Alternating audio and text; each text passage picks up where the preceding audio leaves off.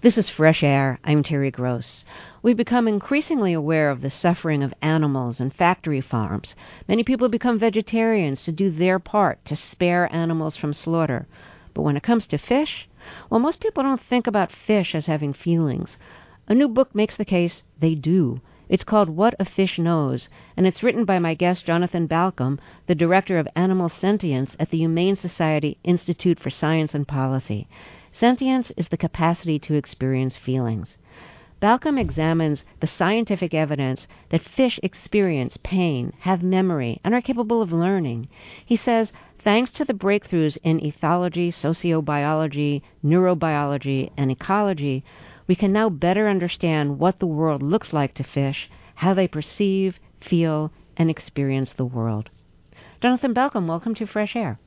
Thanks for having me, Terry. So you say the capacity to feel, to suffer pain, to experience joy, that those are the bedrocks of ethics, and that's what qualifies one for the moral community. So do fish feel? Do they suffer? Do they experience joy? Do they have emotions? I mean, how can we tell if they have emotions? It's because it's not like they purr or that they cuddle with us or that they rub up against us for attention like our pets do. Well, actually, some of them do. You can go into reef areas where there are large groupers who've been living there for years, decades in some cases, and it's a safe area where there's, say, no fishing or spearfishing, and they become trusting, and they will approach trusted divers. Whether they're recognizing them as individuals, I don't know, but there was a new study this week showing individual recognition of human faces by fishes, so they probably do recognize individual divers, and they come up to be stroked. It is almost like a dog. And I don't know that they roll over to have their belly petted, although some sharks will be sent into what looks like a euphoric state when they have their bellies rubbed. And I just watched a video the other day of a couple of intrepid divers rubbing the faces of tiger sharks. These guys go in the water regularly with sharks. They're on a mission, and the tiger sharks appear to love it. And you can also measure internal physiological changes, endorphins and pleasure compounds in the bloodstream, and you can measure cortisol, which shows that an animal is stressed. There's one study I really like of surgeon fishes where they stressed them. I felt bad for the fishes in this study, although I'm happy to say they returned them to the Great Barrier Reef when they were done, but they stressed them for half an hour, and then they gave them the opportunity to swim up next to a wand, which was modeled on a cleaner fish, which moved back and forth and could give them caresses. And when they were stressed, they would go right up and sidle up next to that wand and receive these caresses from this model, and they could measure that the stress hormones went significantly down. Fishes who were had an ability to swim up next to a model that wasn't moving and therefore couldn't deliver caresses was ignored. They didn't swim up to that, and they didn't show declining stress. So there are clever ways of studying internal states of animals, fishes included. I'm still trying to wrap my head around somebody tickling a shark's belly. Like, who would be doing that? Okay. So how can we tell if fish feel pain? I mean, we're used to some kind of cry or scream from an animal if they experience pain. And if the fish is making a sound, we're probably not hearing it. Yeah, it's curious. There's still some people still question whether fish feel pain. Really, there's no question in my mind based on the evidence that I've looked at, and I've looked at this quite extensively in my research for this book. A number of studies have been done on trout, very detailed, meticulous studies in the lab where the animals are terminally anesthetized, and then different anatomy was found. They have pain receptors that are sensitive to heat, to different chemicals, and different sensors to mechanical, such as piercing sorts of pain. And these signals are sent to the brain, and they affect the hormones in the animals. They affect the behavior. The animals change their behavior. They may stop eating. There's one other study I think I'd like to describe to you, though. I think it's, for want of a better word, the most elegant study of fish pain that I've ever seen.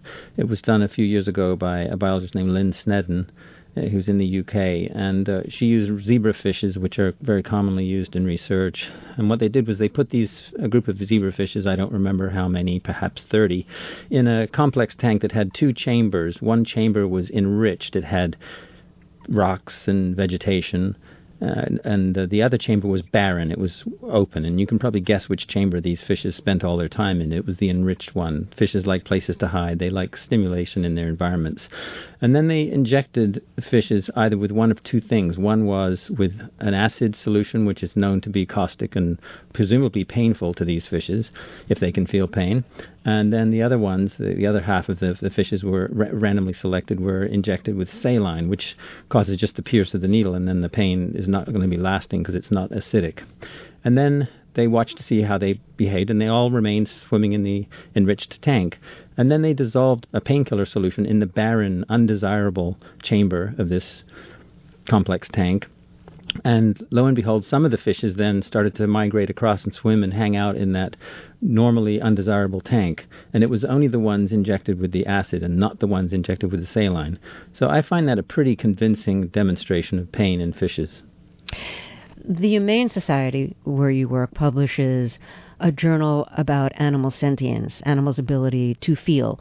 And you're an associate editor of that. It recently published an article about whether fish can feel pain. The article said they don't. And then there was this long number of dissenting opinions, including one of yours, that came afterwards. So is this a big debate now in the scientific community? Well, you could say it's a big debate in that a paper like that and responses are being published in the current era. I don't think it is a big debate for the simple reason that there are very few scientists who are actively arguing that fishes do not feel pain. I think if you surveyed scientists, the great majority would say, yes, of course they feel pain. They're a member of the vertebrate clan. They have all of the physiological, behavioral attributes that we would expect of an animal that can feel pain. And yes, as you say, the great bulk of responses to that article were rebuttals. And the primary argument being made by the gentleman who wrote that paper is that they lack a neocortex, the sort of cauliflower structure sort of part of our brain that's found in the mammals. And that's, I think, the crux of what weakens that argument, is it is only found in the mammals. Birds don't have a neocortex. Their very effective brains evolved in a different path, and it's the paleocortex that became the sort of thinking part of their brain. And yet nobody's really debating whether birds can feel pain, never mind that they can also learn language and they can do a lot of other sophisticated things. And one of the things I try to show in this book is that fishes really deserve equal consideration to all the other vertebrates. When you look at the bulk, at the cumulative evidence we now have, it's quite clear to me that they are full members of the vertebrates, and they deserve the same sort of respect that we accord mammals and birds when we're at our best. So what's the next step? If fish deserve kind of, equal moral consideration, what are the implications of that? They're huge, of course. Depending on who's doing the estimate, we humans kill between 150 billion and over 2 trillion fishes a year. If you line them up end to end, they'd reach the sun and back at the higher estimate. So the numbers are astronomical, and the way they die, certainly in commercial fishing, is really pretty grim. They die most often from suffocation in air, but also getting crushed in these huge fishing nets when they're drawn up. Decompression. Fishes have swim bladders, which are very useful for them, adding buoyancy, but they expand as the pressure drops when the fishes are being raised to the surface, and that can crush neighboring organs or push things out of their mouths. That's probably not a very nice way to die either. And then sometimes they may be bled out on the deck, which is perhaps a little faster, but probably not very, very pleasant for them. So there's a lot of change that would be needed to reflect an improvement in our relationship with fishes. So fish experience pain, where actually the fishing industry has some very probably painful ways of catching fish. Yeah, it's not pleasant for them. Nets, trawlers that go along the bottom, which are just rapacious. It's been likened to running a bulldozer over a rainforest, if you had a big enough bulldozer. And there's this awful issue of bycatch, which are unwanted species that are caught by these largely indiscriminate nets and catching methods, and they get all crushed in there as well, and so they're either dying or dead when they reach the deck in many cases. cases, very few of by-caught animals survive if they're tossed back, which is routinely the case. They are typically tossed back into the oceans. So I think a question people ask themselves, if they ask, do fish feel? Should we consider fish in our moral universe? They'd likely ask themselves, are fish smart? I mean, do they have intelligence? Is that like an appropriate question to ask? We talked a little bit about the controversy in science that you say is pretty much resolved about whether fish are intelligent. And you say most scientists now think that they are, that they have some intelligence. Should that matter when we're thinking morally about how we treat fish? I think it's relevant. You can certainly find parallels between intelligence or brain capacity and sentience. I think that may be fair, but I think more it's probably, sentience is like pregnancy. You're either pregnant or you're not. You're either sentient or you're not. And if an animal is sentient, which means some kind of conscious awareness, but particularly the capacity to feel pain, and I would say by extension to feel pleasure, then to me that means that animal has moral traction, or it should have moral traction, that the animal is deserving of consideration of others, because that animal can have a good day and a bad day, and can have good or bad things happen to them. And that's, as I say, the bedrock of ethics. Okay, so let's look at whether fish have intelligence. First of all, how do they perceive? Like, we have 5 senses: vision, smell, hearing, touch, and taste. Fish live underwater. What do they have to perceive the world around them? Yeah, they have all those 5. We also have a number of others that we often don't include on that vaunted list of 5 that we really probably should. A sense of balance, a sense of pleasure, a sense of pain. We've been talking about that.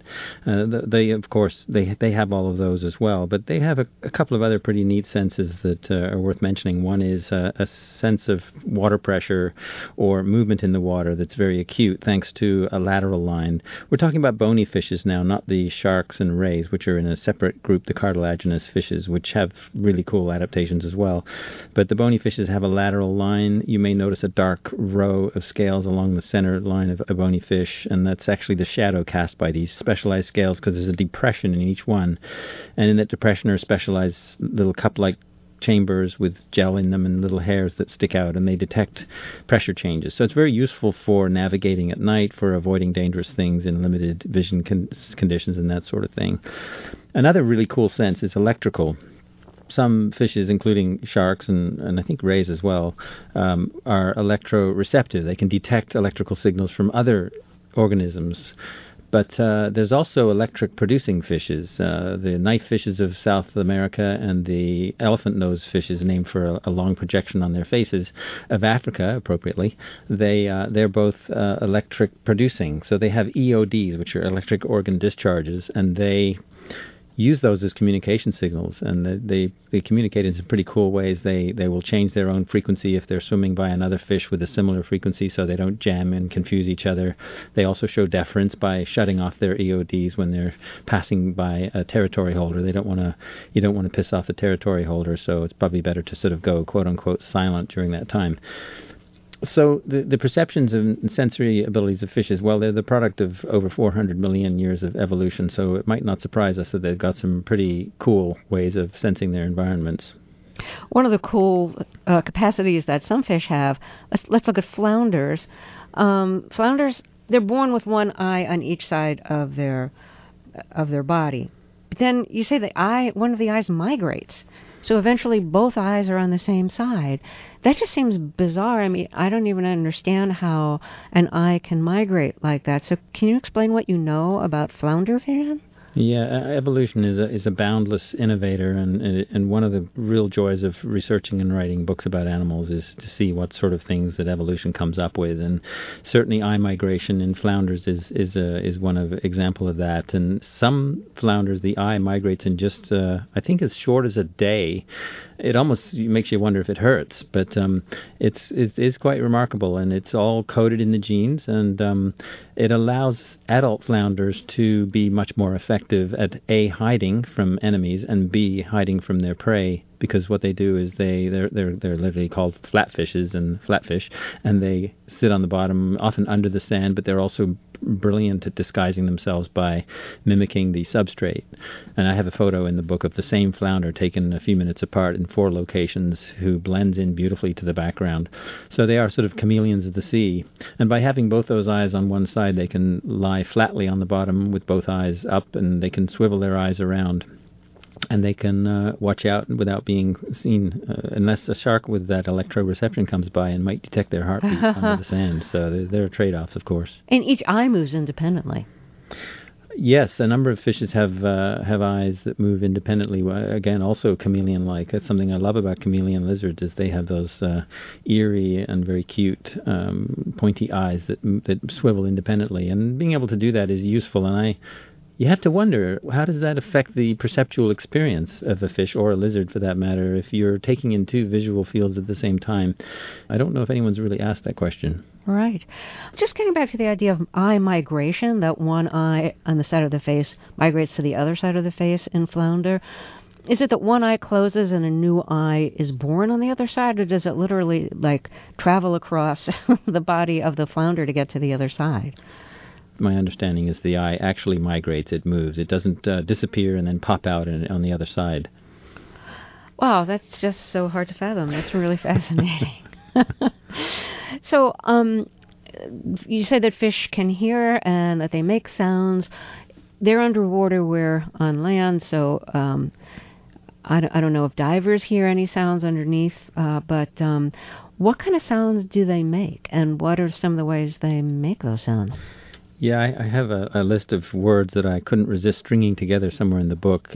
Clicks, pops, rasps, buzzes, burrs, purrs. I forget the other ones. I think there were about 15 or 20 words on that list. It is quite a symphony of different sounds they can make. They're not necessarily really tonal sounds. Some of them are, and some fishes are named for the sounds they make. Grunts, for instance, and I think toadfishes may be named for that, although they maybe look a bit like toads. But there certainly are quite a few fishes named for their sounds. They produce them in different ways. Some fishes grind their teeth together. Some fishes grind their bones together. Limb movements, I think, may be used in some cases. And the swim bladder I mentioned earlier is quite useful for making sounds. We use our lungs as an air producer, so swim bladders have gas in them, and they can be rubbed, and air can be expelled, or gases can be expelled. And so swim bladders are often involved in sound. There is one really curious example, though, involving herrings that I can't resist mentioning. I think if you were to come up with a phrase that best captures it, at least a delicate phrase, flatulent communication would be perhaps the right phrase. They live in big schools, and they emit gases from the anus in large numbers, and it makes a sound, and they appear to use this as a communication device to signal to others that it's time we moved up or down in the water column, because it's that time of day when the predators are coming out and this sort of thing. And the researchers who studied it used the more technical term frequent repetitive tics. And I'll leave it to the listener to make an acronym out of that, which is quite appropriate to the behavior. Oh, that's very funny. Okay. So if fish produce, what you've described in the book as hums, purrs, clicks, moans, chirps, buzzes, growls, snaps, are they audible to the human ear, or is this like waves in the water that could be interpreted as sound, but aren't exactly sound? Real sound. It's real sound. It's real vibrations in the water. And if you've dived or snorkeled on reefs, particularly, you can often hear this cacophony of snapping and popping sounds going on. And it's constant sounds. And some of it may not be directly produced by the fish in terms of trying to make a sound to communicate. Sometimes it's the sound of parrotfish's mouths crunching away on corals. But a lot of those sounds are made in a sort of a communication role. So getting back to fish intelligence, give us an example of a fish that does something that you perceive as intelligent. One of my favorite examples is from a humble little pouty-mouthed fish of intertidal zones called the frill-finned goby, and a series of experiments in captivity, actually done in New York City, were done over several decades, that revealed a pretty remarkable skill, some form of intelligence involving spatial memory. As I say, these fishes live in intertidal zones, so they live in that area between sort of rocks between high and low tide.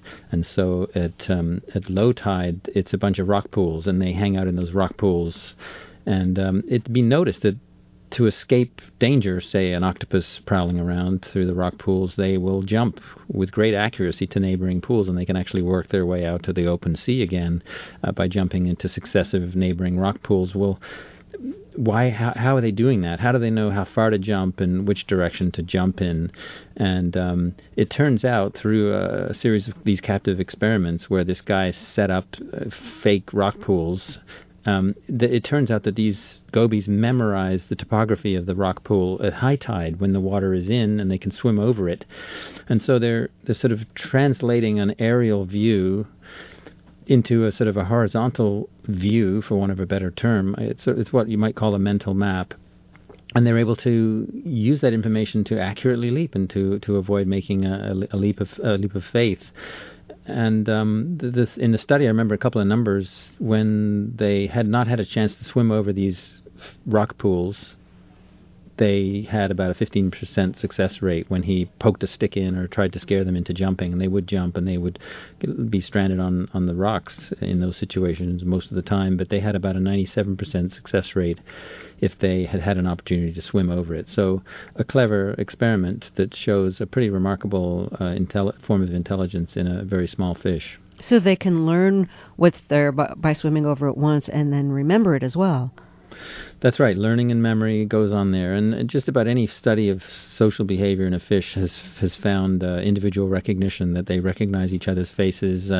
They remember them over the course of their lives. I describe a number of other memory experiments. One of the most interesting, most impressive feats of learning in a fish is the archerfish, which is named for its ability to catch prey, often flying insects or perched insects, by shooting water from their groove-shaped mouth at these animals above the surface. They have to account for the refraction index of the water surface and a number of other things, and they have to account for the speed of the flying insect. And studies show that naive, novice archerfishes who are new to this, they're very poor at it. They can't even hit a moving object going at just half an inch per second. They can't hit that with their stream of water. But if they're given the opportunity to watch other experienced adult archerfishes plying their trade and shooting at objects accurately, without any personal experience themselves, when given a new opportunity, they show a marked increase in their accuracy, so that they can learn very well by observational learning. And there are a number of examples of that I point out in the book, of what biologists call audience effects, where fishes change their behavior according to who's watching, how many are watching, and what the circumstances are. So since you firmly believe that fish have the capacity to feel, that they have intelligence, that they feel pain, and that we therefore shouldn't punish them, what do you think of fish as pets? Well, they're lovely to look at, and they're graceful and beautiful. And I remember visiting a couple of aquariums in people's homes during the research of my book, and I remember being invited to feed some discus fishes with some food that I held between my thumb and finger, and one of these discus fish came up and just I could feel the tug as this individual pulled the food from my hand. And I get a lot of stories from people, anecdotes of people who live with fishes and become very attached to them, and the relationship is touching and often moving, and they maybe span a decade or more, and they grieve their loss. And so definitely there's some lovely parts of the relationship between captive fishes and their humans if they're well looked after. Having said that, there's certainly problematic areas of the whole aquarium industry itself. The aquarium industry is actually quite disturbing in terms of the capture of wild fishes, mostly from reefs, because that's where the beautiful, colorful little ones that are so popular in reefs are particularly sought after. Some of the methods used to catch them are pretty awful. Cyanide poisoning, which often kills many of the fishes being targeted, or ones that are not being targeted, and explosive devices are sometimes used. And then you have the vicissitudes of transport, where they're shipped over continents, and the mortality rates are quite high. one of my affiliate organizations, Humane Society International, which is under the umbrella of the Humane Society of the U.S., for whom I work, they have an active campaign now to draw attention to the blue tang, which is the star of the sequel to Finding Nemo, the new film Finding Dory, which, by the way, my book was strategically timed to come out around the same time as. And Dory is a blue tang, and they are going to be probably very popular in the aquarium trade because of the fact that this film will draw a lot of attention to that species. Well, unfortunately, blue tangs are caught in the wild, and they are subject to some of the ills of the industry. And so we are campaigning actively to try to discourage people from buying these fishes, because it's like I said earlier, when you purchase a product, you tell the manufacturer to do it again, and we don't really want that happening. You're vegan.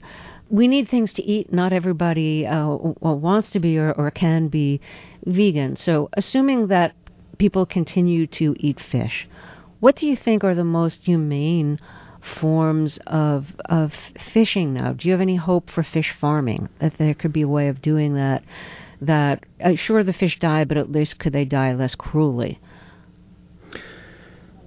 Well, there's always improvements that can be made. I would go back to what you said earlier. I think most of us, a lot of people maybe don't want to become vegan, although I would suggest that that's just because they don't realize what an incredible diversity of plant-based foods are available. And there's a real revolution happening in plant-based foods with both meat substitutes, but also even in vitro meats is a rising phenomenon where you can make meat from animal tissue that never involved any slaughterhouse or factory farming or transportation trucks, because it's all done in tissue culture. So the options there are becoming much broader, and veganism is something I would encourage listeners to look into.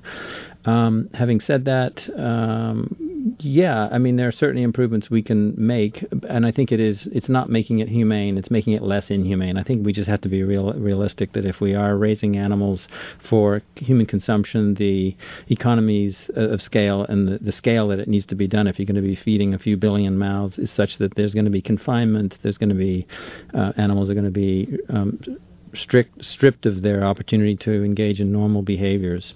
Let me just mention one study came out this past week which found that farmed salmon, a lot of them become dropouts. That's the term they used.